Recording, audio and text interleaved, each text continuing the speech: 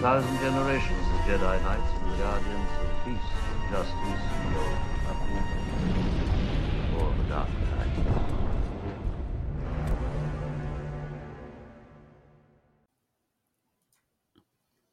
Welcome back to A People's History of the Old Republic. Episode 9.5, The Old Republic is Dead. Long live the Old Republic. Last time, we completed the narrative by finishing up the Darth Bane trilogy of novels. This time, we read the tea leaves and tell you as much as we legally can about the future of the Old Republic in canon. I'm Luke, that's Kelsey, and there's always a little bit of truth in legends. Now, before we get started, a couple of show notes. Show note 1. On February 16th, 2021, we added an epilogue to episode 7.7 that covers the newest SWTOR content update called Echoes of Oblivion, which was released in December 2020. Echoes of Oblivion resolves basically every open question left from SWTOR with the exception of Malgus, and resolution to his storyline is teased, so there may well be one more update. The epilogue has been added to the end of episode 7.7 for listeners going through the show the first time, but we've also added the epilogue as a standalone episode, specifically episode 1.25, for listeners who have already listened to episode 7.7 and just want to catch up on the latest content update. And show note 2. As you can probably guess by now, this is the last narrative episode of A People's History of the Old Republic podcast. No, we won't be covering any new content this time. There really isn't anything left to cover after we added the epilogue for the new SWTOR content, unless one final content update gets added to the game. Instead, this episode will serve as a capstone for the narrative, and we'll use it to talk through everything we know about the future of the Old Republic in canon. Although we've done canon alerts and talked about it offhand a few times, we haven't gone really in depth about it and explored how it fits together. And that was an intentional choice because, frankly, there isn't that much info, and the info we have has changed greatly since we started. But the passage of time has forced our hand, and now we have to lay all our cards on the table and discuss what we know about the canonical Old Republic. After this episode, the show will go on an extended break until the canon Old Republic becomes a reality. That may be a few months or a few years, well, probably years, but we just don't know. So think of this episode as an epilogue to the narrative that looks forward to what the Old Republic might become in the future. In the meantime, we will still occasionally release new hiatus episodes about non-Old Republic content like book and show reviews, interviews, and the like. The show isn't permanently gone or anything, it's just that the feed won't be updated regularly. You can still feel free to email or DM the show with ideas, complaints, theories, and more, as those accounts will still be monitored. It would actually be somewhat ironic if we started getting a lot of messages and emails after the narrative ended. Anyway, without further ado, please enjoy this episode, and thanks so much for listening. A little over 2 years ago, we started this podcast with the goals of going through every standalone Legends Old Republic story, while also looking forward to the canon Old Republic stories to come. And as of episode 9.4, we achieved that first goal. By our calculation, we covered or in some way referenced every piece of standalone content released within the Old Republic era. That includes 3 video games, 1 tabletop role-playing game, 9 full-length novels, 23 short stories, 8 ebooks, 6 one-shot comics, 36 comic arcs totaling more than 110 individual issues, 5 cinematic trailers, 2 era-specific RPG source books, and 1 era-specific reference book. Obviously, some of these got more time than others. For example, we spent 12 episodes on the story of KOTOR 2, while we didn't even mention most of SWTOR tie-in short stories by name, only alluding to their contents during the narrative. Still, we got it all.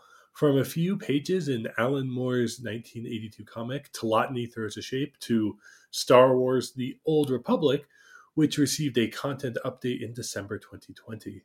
Regardless of whether this content update is the last or if they add one more for Darth Malgus, the end of SWTOR appears to be in sight. If that is the case, the days of the Legends Old Republic are numbered because SWOTOR is the last ongoing story. When it officially ends, the Legends Old Republic will be well and truly dead. The canon Old Republic, on the other hand, is very much alive, and that brings us to our second goal in starting the show, looking forward to the canonical Old Republic. Currently, everything we know of the canon Old Republic comes from anecdotal in-universe references or blurbs in reference books. It's there, it's just lurking in the background, waiting to be explored. But there is good reason to believe that the Old Republic era is the future of canon, and that we will see a KOTOR film adaptation. In this episode, we will discuss the in-universe and real-world reasons that Star Wars will return to the Old Republic, and in so doing, we will complete the second of our two original goals by truly looking forward to the future of the Old Republic. Then, at the very end, we will say our fond farewells, at least until the canonical Old Republic becomes a reality and we make our triumphant return.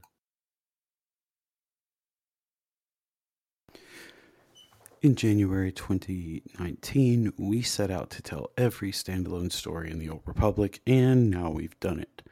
For our purposes, the end of the Old Republic in Legends means our narrative was complete last time in episode 9.4. If SWTOR releases one final content update in 2021, as seems likely, then the Old Republic of Legends will have lived from 1982 to 2021, passing away at the ripe old age of 39. That may sound low, but 39 years would make it the longest lasting publishing era in Star Wars history, and older than both the co-host of this fine podcast, at least for the time being. But the end of the Old Republic in Legends isn't the end of the Old Republic, not by a long shot. Remember, despite most of the narrative focusing on Legends, we still had 59 canon updates for references to the Old Republic that have already appeared in canon. Those range from one-off name-dropping like Tarsus Valorum all the way up to actually seeing the era twice during flashbacks in comics. For many reasons we're about to get into, it seems like an inevitability that Star Wars will return to the Old Republic we know and love for stories set in that era in canon. And we mean actual stories featured in movies, TV shows, comics, books, and more, not just scraping the bottom of the barrel for name drops like we do now, though we do love those tiny references too, don't get us wrong. This episode does, however, come with a single caveat. We don't have any inside info whatsoever. Everything referenced in this episode is educated guessing and or considered speculation based upon reports and official statements. So with all that out of the way, we will start with the in-universe reasons that a return to the Old Republic is likely before moving to the in-real-life reasons. And hopefully by the end of the episode, we will see that the return to the Old Republic in canon is not a question of if, but when. Probably. Truth in Legends. At the beginning of every narrative episode we've done, we've included the tagline, "There's always a bit of truth in Legends." This is a quote from Ahsoka Tano in the Season 2 finale of Star Wars Rebels, Twilight of the Apprentice Part 1. In the episode, she's giving an object lesson to Jedi Padawan Ezra Bridger and his master, Canon Jarrus, about the power of myths and legends to teach future generations as they travel to a world called Malachor. But it's also a subtle hint to the audience that the old extended universe hadn't been erased and had instead been turned into legends that would be borrowed from and adapted to inform the canon.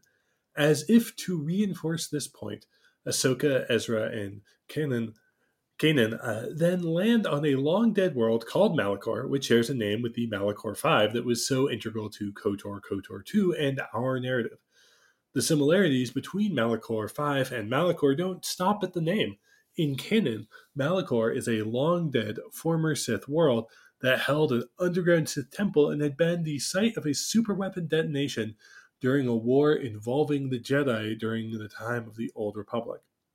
They also found a Sith holocron with the voice of a dead female Sith Lord who might or might not be Darth Traya. Obviously, there are some big differences between the two portrayals beyond slightly changing the name. In Legends, the Jedi fought the Mandalorians at Malachor 5, not the Sith as portrayed in canon. Additionally, the different fates of the planet itself are in stark contrast to one another. In canon, the trio lands on Malachor and explores its thousands of years after the superweapon activation, whereas in Legends, the planet was destroyed by a second superweapon activation in 3951 before the Battle of Yavin. In later interviews, Dave Filoni said that the changes were made intentionally to slightly mix up the old story and that Malachor was indeed the canonical version of Malachor 5. Filoni also said that he had already had an idea for how all these little plot details could be tied together. This includes knowing the identity of the mysterious female Sith Lord in the Sith holocron, but he didn't want to reveal them too early and set it in stone. We believe this story is instructive for looking to the future of the canon Old Republic. The once and future Old Republic. The Old Republic's existence in the canon is unquestionable. It refers both to a general era of time before the Empire rose to power, as Obi-Wan stated in A New Hope, and it also refers to a colloquial name for the government that predated the Ruusan Reformations, as Jedi Master Saesee Tiin says in the Clone Wars. Dozens of events, things, and people have been referenced from the Old Republic, but most are either anecdotal or name drops in reference books. Since no stories have been told during the Old Republic era, we have very little in the way of concrete info, but the foundation is still there. For example, we know that a Darth Revan ruled the Sith at some point in the past, and that a group known as the Krath seized the Empress Teta system for its carbonite. We know that the 100 Years' Darkness occurred and that the Sith Empire formed of exiled Dark Jedi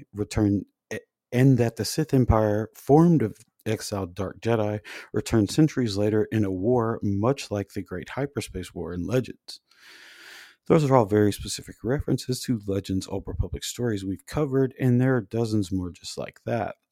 And while it is possible that all of them are just little Easter eggs, we know that some of them are not. There's a reason Ahsoka talks about truth and legends in the episode where they visit Malachor.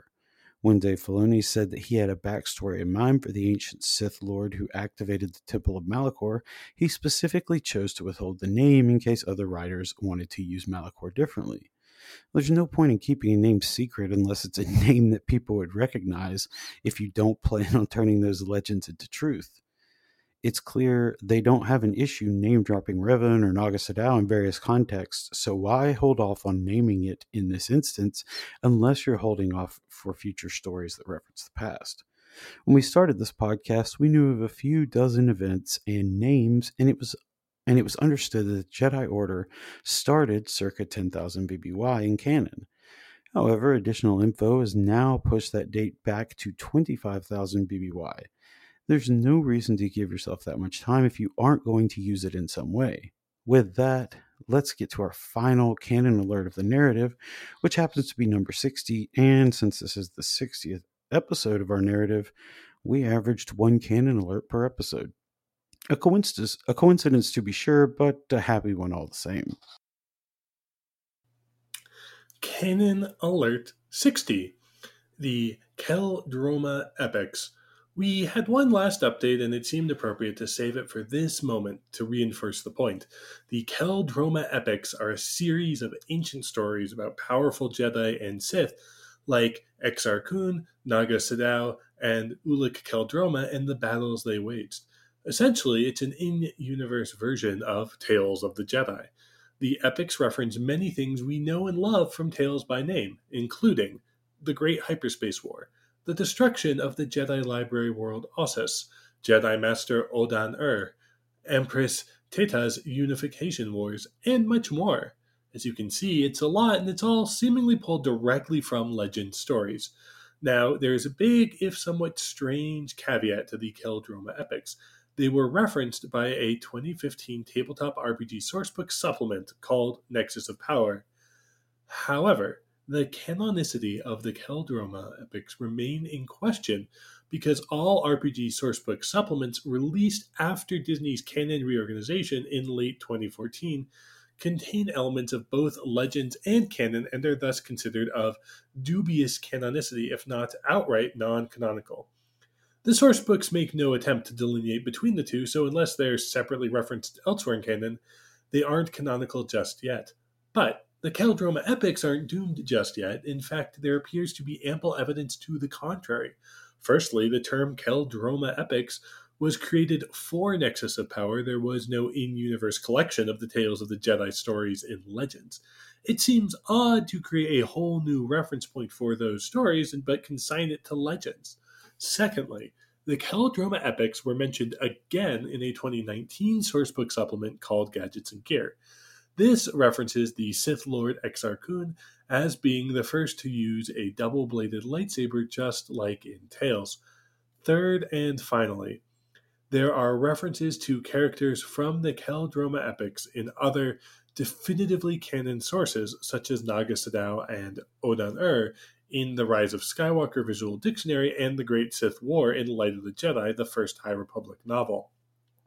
For these reasons, we're assuming the Keldroma epics are canon, though they will see a few changes if those stories are ever told. Reservations. By now, we're getting tentatively excited as thoughts of a KOTOR TV show or movie and a possible revival of Tales of the Jedi dance through our heads. But you are, of course, a discerning and pragmatic listener, and you have some reservations about all this. Being a longtime listener, you would obviously love to see Naga Sadow or Darth Treya return, but you're also skeptical. You step back to survey the situation and see only scattered in-universe Easter eggs and a few vague comments as evidence for canon Old Republic content. By now, you've developed 4 very real concerns about the viability of the canonical Old Republic that must be addressed with that actual evidence before you'll be convinced. Oh man, this is a terrible rhetorical device as a way to get this across.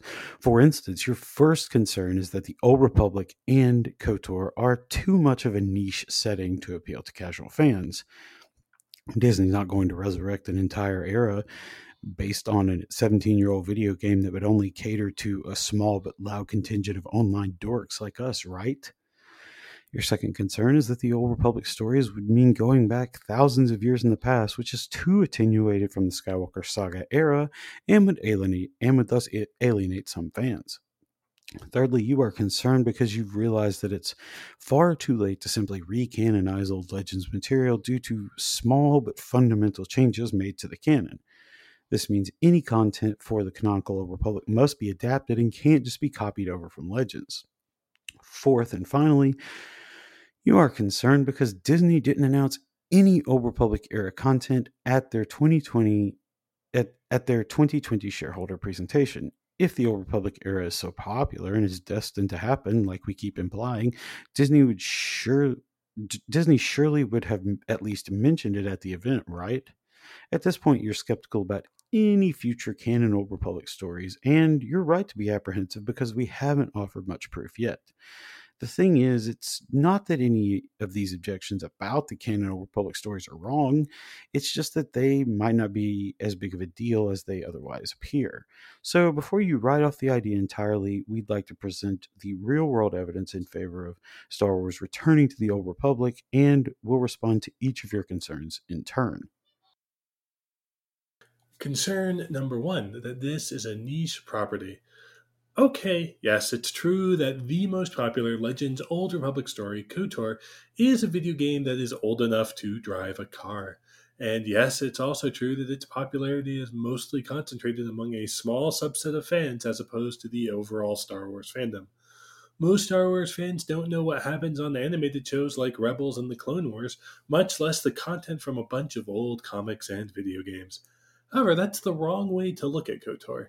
Yes, it's obvious that most fans don't know who Darth Revan is, but that's missing the point. In this case, Niche appeal is a good thing because it means that KOTOR already has a large base of support amongst the fandom, probably the largest of any Legends property. Corporations like Disney see built-in fan support like this as an indicator of residual interest in the properties, which will translate into profits. More existing fans means they have to convince less of the fandom to make this journey into the Old Republic because those existing fans are already willing to do so. Additionally, existing fans will tell the stories to other fans who become interested after seeing or hearing references to the Old Republic. If and when they do announce the canonical Old Republic, our podcast will hopefully serve that purpose for more casual Star Wars fans looking to learn more about the Old Republic. We can also look at the example of Thrawn in Canon to see how reintroducing a fan favorite Legends character can be done well. Before Thrawn returned to the canon in Season 3 of Rebels, he was just a Legends character who was extremely popular with a small group of fans, comparatively speaking, much like Revan is now. Then, despite the fact that casual fans didn't know Thrawn, he was made the primary antagonist for the final 2 seasons of Rebels, and has since had 4 canonical novels published, with 2 more well on the way.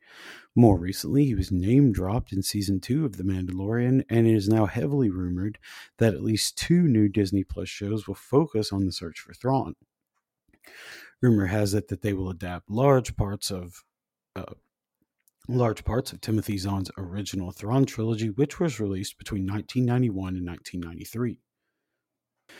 That live-action reference means that a huge part of the fan base has been introduced to Thrawn, and it hasn't caused any problems. Instead, there's been a very positive reception both to Thrawn's canonization and to his mention in Season 2 of The Mandalorian. This would seem to imply that introducing Revan in a KOTOR adaptation wouldn't really be an issue. Hardcore fans get to see the character and story we love. Casual fans get a whole new era to explore, and Disney gets their money.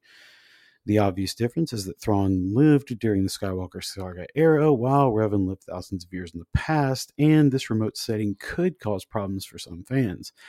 However, this likely isn't as big of an impediment as you might think at first glance, especially given the money involved. Concern 2, the remote setting.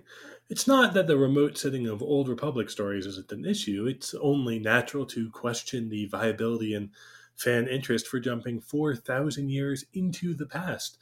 Indeed, moving so far back in the timeline without anything to connect fans to the Skywalker saga has been a concern for some at Disney in the past. However, those concerns have been overtaken by the crass self-interest that runs all corporations. That doesn't mean that your personal qualms about the franchise moving into the Old Republic are invalid. It means that corporations exist to make money and will make decisions accordingly. And while we don't want profit motives to be the driving force behind the creative direction that Star Wars takes, we also have to be realistic. Star Wars is owned by the largest media corporation to ever exist. Profit is the motive of all corporations, and there's a shitload of it to be made in KOTOR. With all that being said, the built-in fan base of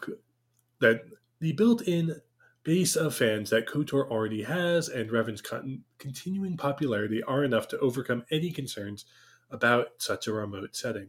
Besides, it's going to have lightsabers and the Force. It will be fine.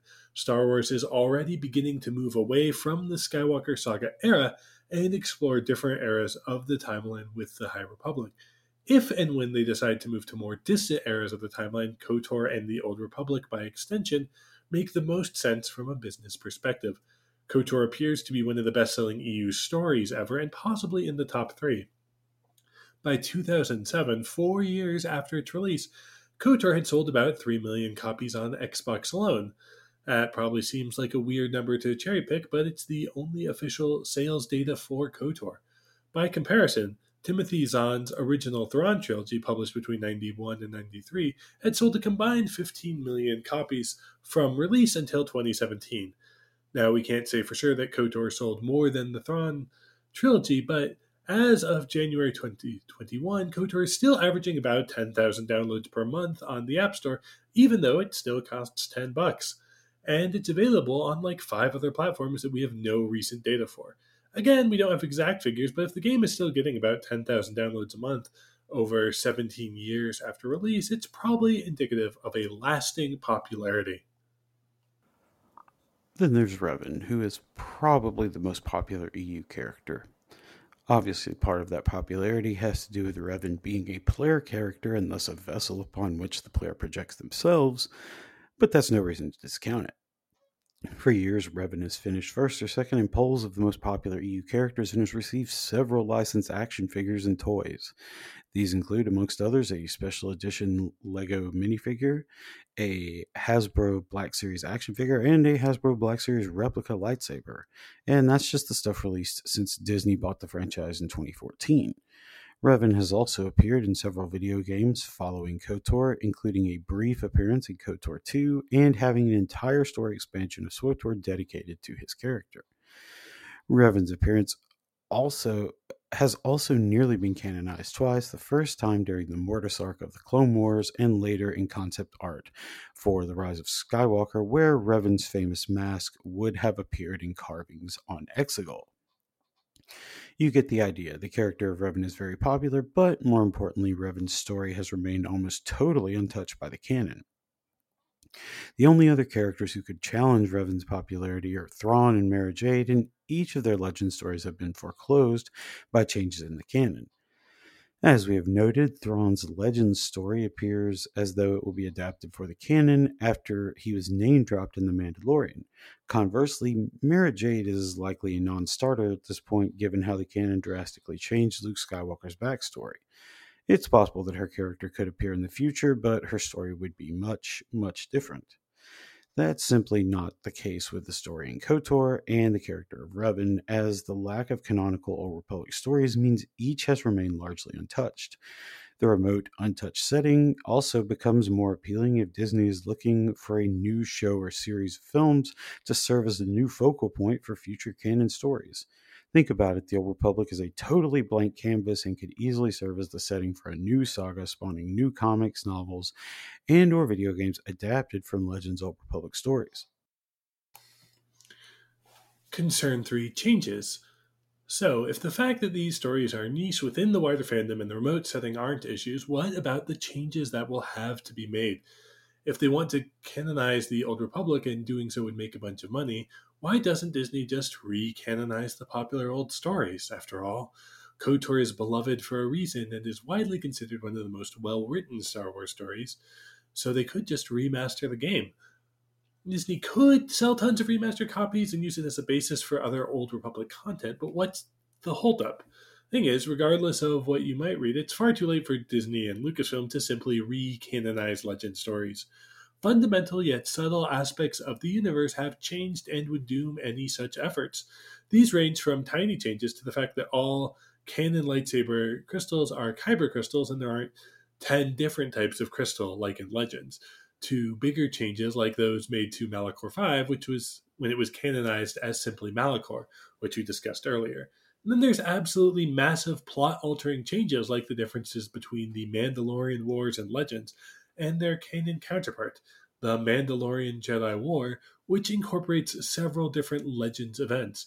Revan can't destroy the Mandalorians and their civilization at Malachor 5 in canon because there is no Malachor 5, and we already know that the canon Mandalorians were crushed on their homeworld.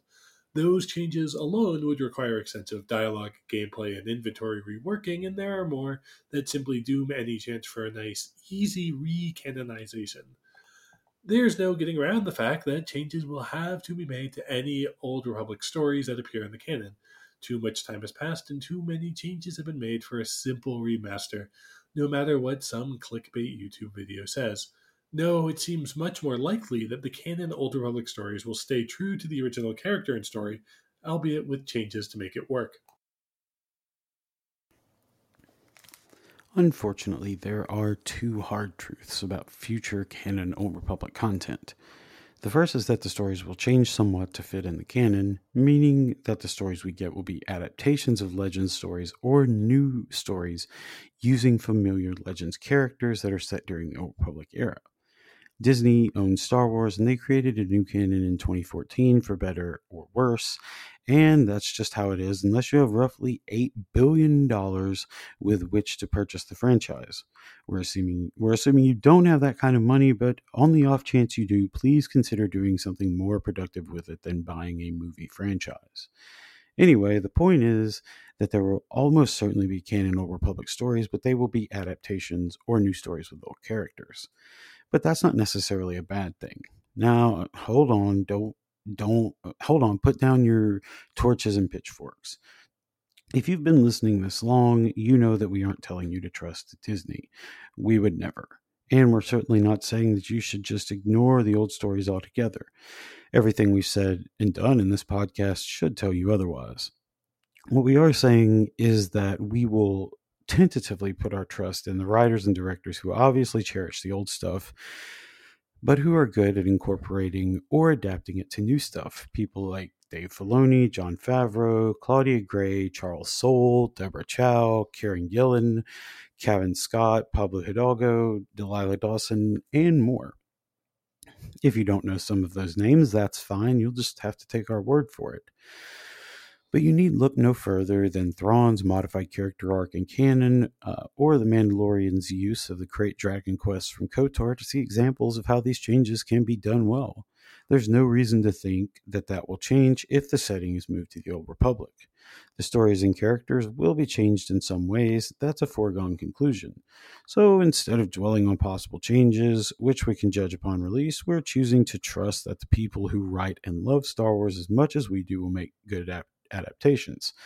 Besides, if the changes suck, we can yell about it then, and you can tell us we were wrong. So, concern 4, what? There's no announcement. But we've calmed your fears about the Old Republic being too niche or remote, and you've begrudgingly accepted that changes will happen to our cherished stories. Put down the pitchforks and douse the torches,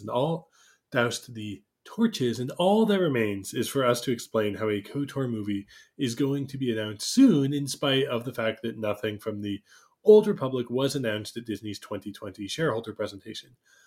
Unfortunately, we can't do that because Old Republic content probably won't debut before 2024 and likely won't be announced before then either. And that's the second hard truth about canon Old Republic content. On December 10, 2020, Disney gave a presentation to shareholders about the future of Star Wars film and TV content through 2024, where they announced 2 new films and 8 new Disney Plus shows. Sadly, none of them were set in the Old Republic, and that means we probably won't see it on TV or film until 2024 at the earliest. The lack of an announcement doesn't mean we won't get Old Republic content. It just means we have to wait. And waiting, as everyone knows, is the hardest part. In fact, it seems unlikely that KOTOR was ever going to be announced at the presentation, even if Disney was prepared to debut it, because SWTOR is still producing content. However, it's not all bad news. One of the Disney Plus shows announced was The Acolyte, which is set about 200 years before the prequels, near the end of the High Republic era. Why does that matter? The Acolyte will mark the first time a live-action Star Wars has gone outside the Skywalker saga era for movies or TV. And while 200 years is an admittedly small step, it's still a step that can be used for greater world building and moving further into the past. It seems like they will take time and seed in references to the Old Republic before visiting it, much like they did to introduce the High Republic.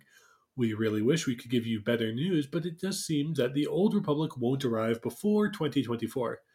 Then again, Disney didn't announce everything at the presentation. The Disney Plus series Book of Boba was announced a week later, and there are hints that more new shows or films will be announced before 2024. Here's hoping. The smoking gun. By now, you're probably a little perplexed. We've spent the last 20 minutes talking about how canon stories set in the Old Republic are basically a sure thing, and that a movie or TV series adaptation of KOTOR will be one of those stories. But we have presented very little evidence to back these assertions up. Oh, sure, we've got some spotty sales figures for KOTOR and plenty of reasons why Revan's backstory could be adapted just like Thrawn's has been, but that's about it. In fact, you now realize that we haven't really presented any evidence that Disney or Lucasfilm have any desire to return to the Old Republic. So what gives? How are we so confident that Star Wars will return to the Old Republic in the future without a shred of evidence? Well, the truth is that we do have evidence, including a smoking gun that will blow this case wide open, but like any good showman, we've held it until the end for maximum impact. That's right. We've been holding out this whole time, and worse yet, our smoking gun isn't even something new. It's a quote we've discussed on the show before, albeit a long time ago in episode 3.5. And we're not talking about some out of context quote by an unnamed source. This is a quote from Kathleen Kennedy, the president of Lucasfilm. In April 2019, following Star Wars Celebration 2019, Kennedy recorded an interview with MTV News in which she was asked if fans could expect KOTOR to return to canon. Kennedy responded, quote, "You know we talk about Knights of the Old Republic all the time. Yes, we are developing something to look at. Right now, I have no idea where things fall, but we do have to be careful that there is a cadence to Star Wars and it doesn't start to feel like too much." End quote. See, not only are they thinking about canon Old Republic content, there was already something KOTOR related in development within Lucasfilm as of April 2019. Kathleen Kennedy said as much, and until the 2020 Disney shareholder presentation, KOTOR was the only EU property we could find that Kennedy had referenced by name, which seems pretty indicative of Lucasfilm's interest in the Old Republic. But wait, there's more. On May 23rd, 2019, about a month after Kennedy's interview, Kate Arthur of BuzzFeed News reported that Leita Kalogridis, my apologies on the name, was writing the first script for a KOTOR film adaptation. We originally discussed this back in episode 4.2, our 14th episode. Arthur further reported that Kalogridis had been working on the adaptation for about a year at the time and was nearly finished with her treatment. The report also stated that this KOTOR film could be the first of an entire trilogy and would presumably make the Old Republic era the focal point of future content. This report was based on 3 unnamed sources within Lucasfilm and Disney, and while this may seem like just another baseless rumor, there are very good reasons to believe it's true. First, this is not from the BuzzFeed that does listicles and quizzes about which Harry Potter house you belong to. This is from the well-regarded BuzzFeed News division, which is good and has been good for a surprisingly long time. Second, the report is still up and has never been denied or even contested by Disney, Lucasfilm, or Kalogridis, each of whom refused to comment. Third, Star Wars rumors don't usually meet the journalistic standards required to be published by actual news organizations, so the fact that BuzzFeed News published it speaks to its reliability. While 3 unnamed sources might not sound like much, it would be the holy grail of sourcing for Star Wars rumors, which are usually based on little more than supposition and wanting more clicks.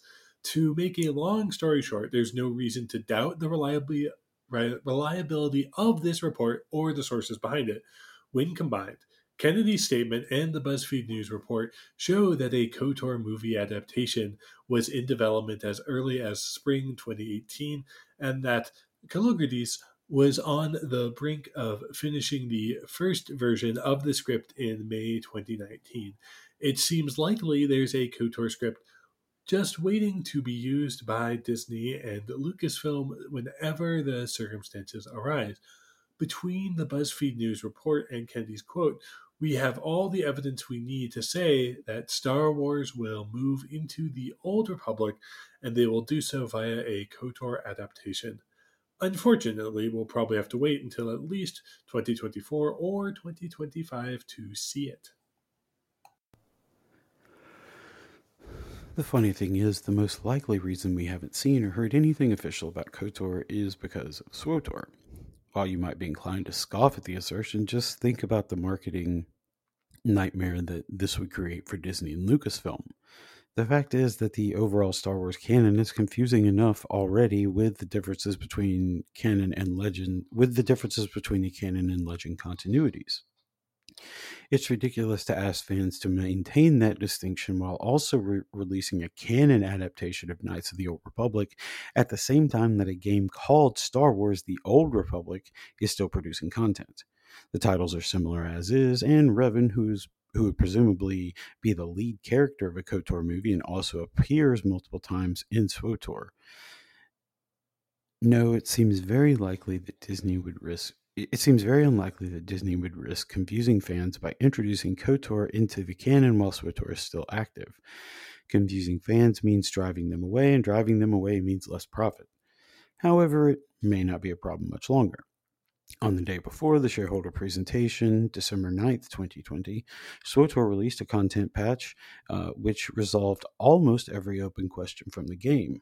This would also explain why no Old Republic content was announced at the shareholder presentation. It's highly debatable whether they were prepared to announce anything in the first place. Sorry, let me start over. This would also explain why no Canon Old Republic content was announced at the shareholder presentation, though it's highly debatable whether they were prepared to announce anything in the first place. If indeed it is the final piece of new content for SWTOR, then that will clear one of the final major hurdles standing in the way of the canonical Old Republic. Without SWTOR, there are no marketing or advertising issues, and the franchise can begin announcing Old Republic content. Then again, even if this isn't the last update for SWTOR, it seems very unlikely that SWTOR will continue releasing content past 2021, much less into 2024, so it's kind of a moot point anyway. They won't announce Canon Old Republic stories until SWTOR is over, and SWTOR will almost certainly end before 2024, so in that way it kind of makes SWTOR the canary in the coal mine here. Once a formal end to SWTOR is announced, it will likely signal that the Canon Old Republic is set to begin. Okay, so that's out of the way, but why do we have to wait until 2024 or later for that content? They aren't too concerned about it being too niche or the setting being too remote if they ordered a KOTOR script, so what's the deal? Well, while we can't say for sure, we have some guesses. Delays. To be honest, we don't even know if a KOTOR movie was delayed because we don't know if the KOTOR movie was slated to be the unnamed Star Wars film in 2022, 2024, or 2026. If the film was always scheduled for December 2026, then there's probably no delay, but that also seems unlikely. If you wanted KOTOR to be your next big film and possibly kick off a trilogy of films, you wouldn't want to hold it back until 2026. 7 years after the initial announcement. No, it seems far more likely that KOTOR was slated for 2022 or 2024 and has now been delayed thanks to the pandemic. And while there is a chance that the film was always planned for 2024 and it will still be released at that time, it's far more likely that it was delayed. We must note that in the grand scheme of things, a Star Wars movie getting pushed back is utterly inconsequential in comparison to the loss of life, trauma, and suffering caused by the coronavirus. However, the pandemic does appear to be the main cause of the delay, and thus we will discuss it in that context. Beginning in January 2020, countries across the globe began entering lockdown, which meant nobody was watching movies and theaters began to close as a result. As the pandemic raged on throughout the year, the global outlook was still bad, and movie studios began rethinking their distribution strategies. In October, big budget films like Denis Villeneuve's Dune and the 25th James Bond film, No Time to Die, were delayed into 2021. This is the second time that the No Time to Die was delayed because of the pandemic. Then, a few days after Dune was delayed, Disney announced it was totally restructuring its entertainment divisions to place a heavy emphasis on streaming.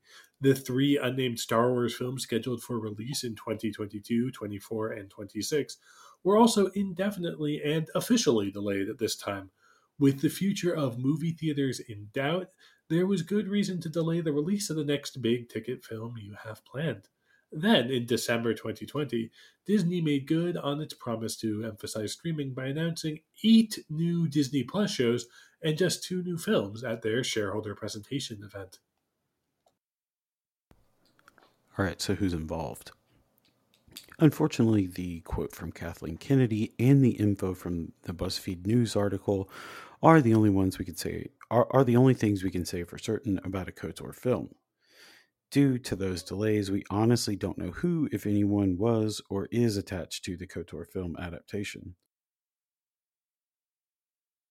All we have are old announcements and old rumors about who would direct, produce, or star in the film. During spring and summer 2019, rumors and a few reports stated that David Benioff and D.B. Weiss would produce or get executive producer credit for a KOTOR film or trilogy of films. Rumors and reports also indicated that the film would have been directed by Rian Johnson. At the time, Weiss and Benioff and Johnson had separately agreed to projects with Lucasfilm, which were officially announced by the company. However, we now know that Weiss and Benioff, the producers of HBO's Game of Thrones series, officially left their production deal with Lucasfilm in October 2019, though they were likely quietly let go months before it was made official. If Weiss and Benioff were truly going to produce a KOTOR film, then it's very likely that KOTOR was slotted into that December 2022 release slot. And while a 2022 release would have been an exciting announcement, it's a very good thing that Weiss and Benioff left. Their disdain for source material became apparent toward the end of Game of Thrones and was even something the duo stated themselves. And while a KOTOR movie doesn't have to be a strict adaptation, we really don't want Revan just forgetting about the location of the Mandalorian fleet, a la how Daenerys lost her second dragon in Game of Thrones Season 8, now do we? In September 2019, it was also officially announced that Kevin Feige will produce a Star Wars film, but it will be a new project, and in December 2020, Feige confirmed that he's only involved in that single project for Star Wars, so it seems unlikely that he will be producing a KOTOR film. As for Rian Johnson's involvement, we know for certain that he agreed to write a trilogy of unnamed Star Wars films and direct at least the first film. Nothing official ever said he was directing a KOTOR film. Johnson's project was announced on November 9, 2017, by Disney President Bob Iger during an earnings call and has just kind of been waiting around since then. Despite rumors to the contrary, both Lucasfilm and Johnson have repeatedly affirmed that the project was still in the works, and although the pandemic threw that into limbo, Johnson confirmed in an interview that his trilogy of Star Wars films was still going to happen.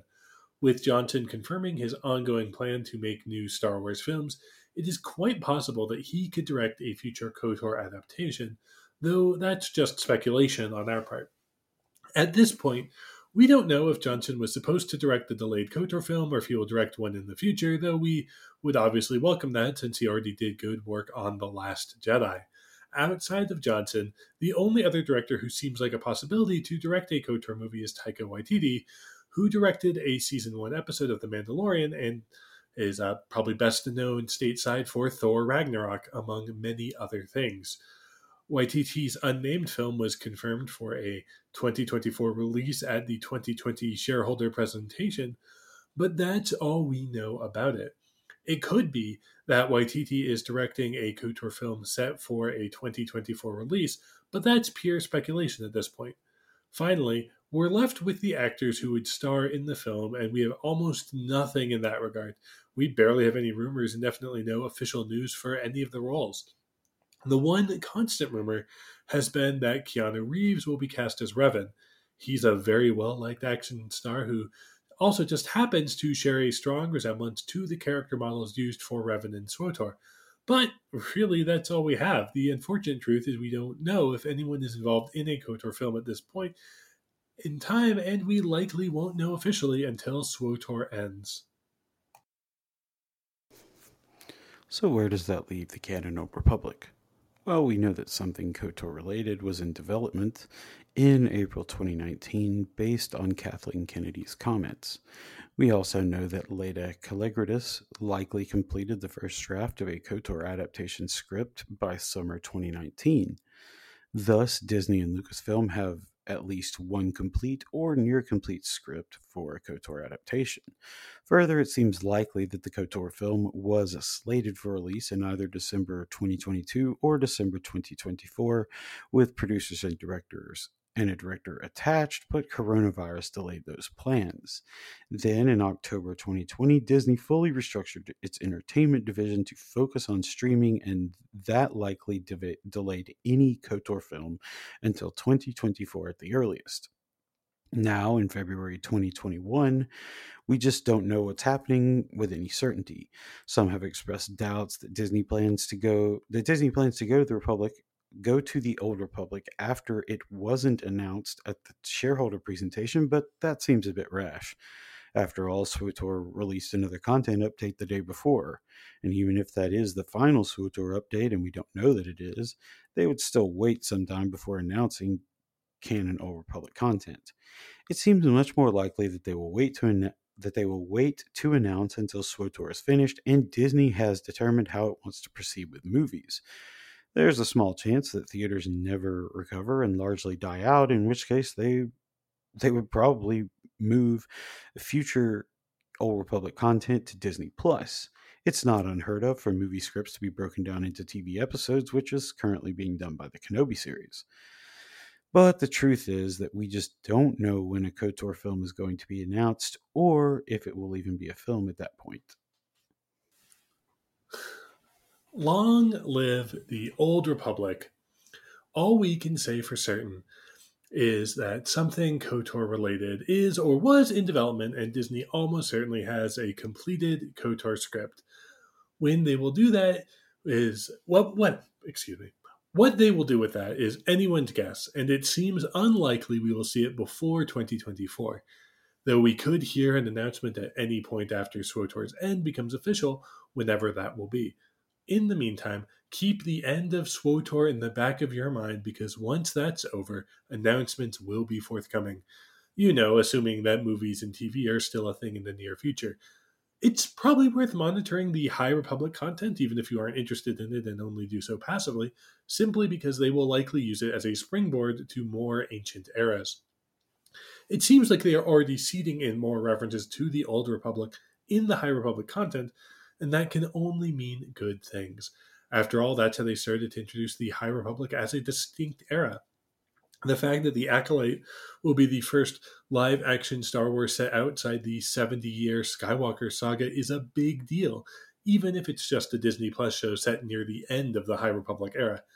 If you take nothing else from this episode, you should remember that there is a good reason to believe that Star Wars will return to the Old Republic era in canon, and that's a good thing. Well, unless you don't want Disney Star Wars to return to the Old Republic, which, if that's the case, you should prepare to be disappointed, because it seems highly likely we will get canon Old Republic content in the future for all the reasons stated earlier, both in universe and in real life. All we can now do is wait and hope that the content we get will actually be good. Though outside of a KOTOR film or TV series, we really don't know what forms it will take. Regardless, it seems like canon Old Republic content is not a question of if it will happen, but a question of when it will happen. And when it does, a people's history of the Old Republic will return to outmine more truth from legends. After all, no one's ever really gone. And with that, I have just some words for at least this era of people's history of the Old Republic, if not the whole project, as I look forward to our eventual triumphant return. Throughout this experience, whenever I've been asked to explain what we're doing, and really it's the work that Luke is doing at least 90% of the time, I've fallen back on this metaphor. It is as though we are reading through the Old Testament while waiting outside the chambers where the New Testament is being drafted. Storytelling is a thing people do, and further codifying those stories into canon and not canon is the work of institutions. We have no special insight here. We just have a keen eye for the story as publicly known and the new story as alluded to. As Disney explores the High Republic, slotted into the existing discrepancies in film canon as a younger Old Republic, it is working in a tradition set out by others and mining already rich archives. As someone who is drawn into Star Wars by the possibility of other stories than those we just had on film, I'm excited to learn what ultimately gets refined into new canon and what remains left outside the official story. To riff on Luke and Ahsoka and Filoni, there may be a bit of truth in Legends, but there's still plenty of sloppy cover ups in canon. Sometimes those cover ups are for good reason. I don't think anyone in 2021 is particularly upset that Splinter of the Mind's Eye's Luke Leia romance was superseded by the revelation of them as twins. But what we get from talking about that story and from talking about it in the context of actively crafting new canon is that the seeds of both Return of the Jedi's canonical answer and Splinter's divergence are present in A New Hope. Canon is a thing a group of people make out of stories a greater number of people tell. I'm excited to see where Star Wars goes next, and more than that, I feel pretty grateful for having had some small part in documenting what bits of the story stayed canon and what got left outside the Council of Disney.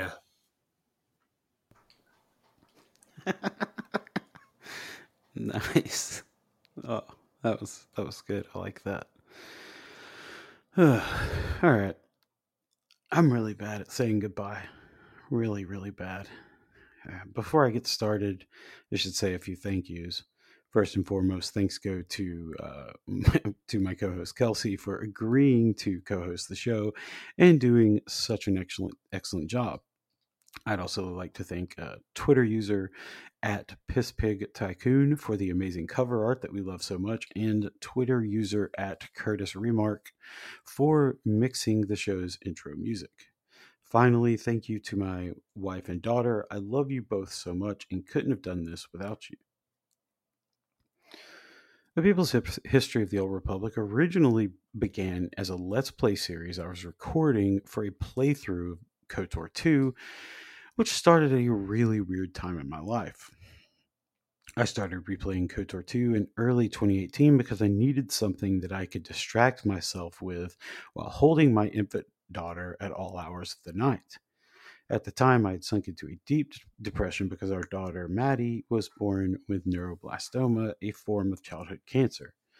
Thankfully, Maddie is perfectly healthy now, and just had her third birthday recently. But at the time, things were scary. I had to quit working to take care of Maddie because we have health insurance through my wife's employer. For months, we rarely saw many other people because babies can't get vaccinated until they've been off chemo for 6 months, and there were just too many anti-vaxxers around for it to be safe to take Maddie out. This isolation only made the sadness and depression worse, so my wife suggested playing a video game to take my mind off it, since you can do that sort of thing while holding a sleeping or feeding baby. Video games sounded like a much better idea than just becoming more online and consuming more awful news, so I decided to play KOTOR 2, which in hindsight is a really ironic choice for someone who suffered from trauma, went into isolation, and became very depressed. If you recall from Series 6, that's the Jedi Exile's backstory from KOTOR 2, though I had forgotten that at the time because I had only beat the game once years before. But I didn't realize how much the game's story beats mirrored my own situation when I first started replaying the game, and so I just kept plugging away. I observed the game's characters and story, and unbeknownst to me, they became intertwined with my experiences. Then, one day, I saw a random tweet about how KOTOR 2 is a story about depression and finding yourself, and it all suddenly hit me. KOTOR 2 is a story about depression and finding yourself, a story about PTSD and the catharsis that comes from reconnecting with your past. I have been using those themes in the game as a subconscious coping mechanism the whole time. For better and for worse, KOTOR 2 was etched onto my soul and will probably be my favorite Star Wars story until the day I die because of that fact. Late in 2018, Maddie started to get better, and she finished up her sixth and final round of chemo in August of that year. Her cancer receded, and we were really able to breathe a sigh of relief about her health, though we were still mostly stuck inside until she was able to get vaccinated. By this time, I just finished the game, probably had about 50 hours of gameplay recorded with the restored content mod for the Let's Play series, and then I accidentally and permanently deleted it one night by total mistake. So I did what any normal person would do. I tried desperately for 3 hours to recover, then got really mad at myself for a week or so, then tried to restart and play the game again, but I was too frustrated, so I just shelved it. But I was still at home with an infant all the time, so I needed an outlet, and the podcast seemed like the best option. Thus, the podcast became a very long form coping mechanism for everything going on in my life and the world. Of course, it's also a love letter to the Old Republic, my favorite era of Star Wars. Until that recent KOTOR 2 playthrough, my favorite Star Wars game was KOTOR, and the first EU stories I ever really loved were the Tales of the Jedi comics, which I read as a kid. But doing a podcast would also require me to find a co host because I will ramble and ramble and ramble if left to my own devices. However, I didn't want to ask anyone because I have an irrational fear of rejection. But one night I got high enough to surmount that particular hurdle, and I DM'd Kelsey about co hosting the show.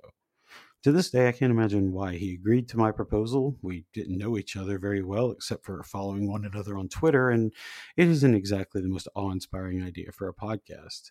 It was essentially, hey man, come do this show that can't possibly be monetized about a niche area of Star Wars lore with me, an unemployed weirdo you know from the internet. To my very happy surprise, he agreed, and that was a very good thing because the show wouldn't have happened without Kelsey putting up with my bullshit. So it was that in January 2019, we published our first episode episode 2.2, our fifth one.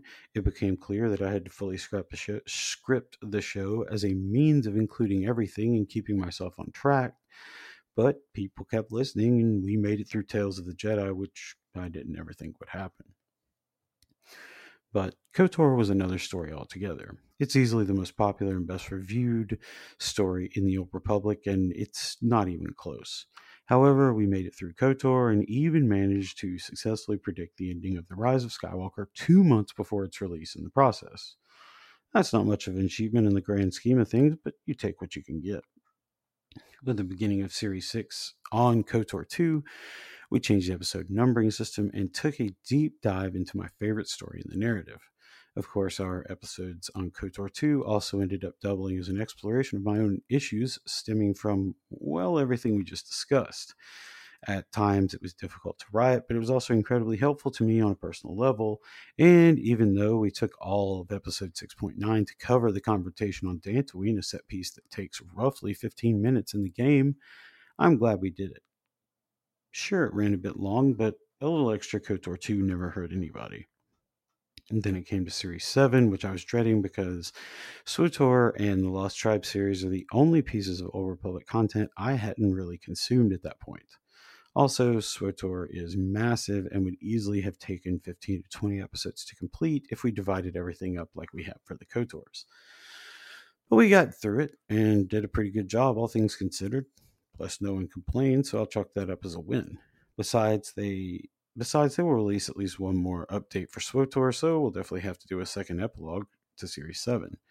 Lastly, we came to Series 9, which covers some of the most important events in the Legends continuity, but is also filled with contradictions and required us to take an extended deep dive into the mind of George Lucas. Despite these obstacles, we powered through and hopefully arrived at a more complete understanding of both the construction of the EU and the approach Lucas took from it. And then we got to the final sad death of the Old Republic, which necessarily brought about the end of our narrative. By then, all that was left to do this final episode, which serves as an by then all that was left to do was this final episode, which serves as an epilogue to the narrative about the future of the canonical Old Republic. With that, we met both our goals when we started the series. We covered every standalone story in the Old Republic era and discussed the future of the Old Republic at length. All told, the narrative of A People's History of the Old Republic consists of 60 episodes, including this one. That doesn't count any of the hiatus episodes or interviews, just episode 1.0, and then all the rest of the episodes from series 2 through series 9. And the amount of writing involved is staggering. Those 60 episodes were all scripted, and the total amount of content is mind-blowing. For the narrative 60 episodes, I wrote nearly 850 pages of script that contained more than 500,000 words, which is about 2/3 the number of words in a standard King James Bible. Further, the narrative is told across almost 60 hours of podcasting, which is about the time it takes to do an extremely completist playthrough of KOTOR. And that seems kind of fitting to me. And while I am very proud of this content, perhaps even more proud than I should be, I also realize that I have a literal manuscript's worth of writing that I can't do anything with. I can't publish it or sell it because Disney's legal team would sue me into the poorhouse for IP infringement if I tried.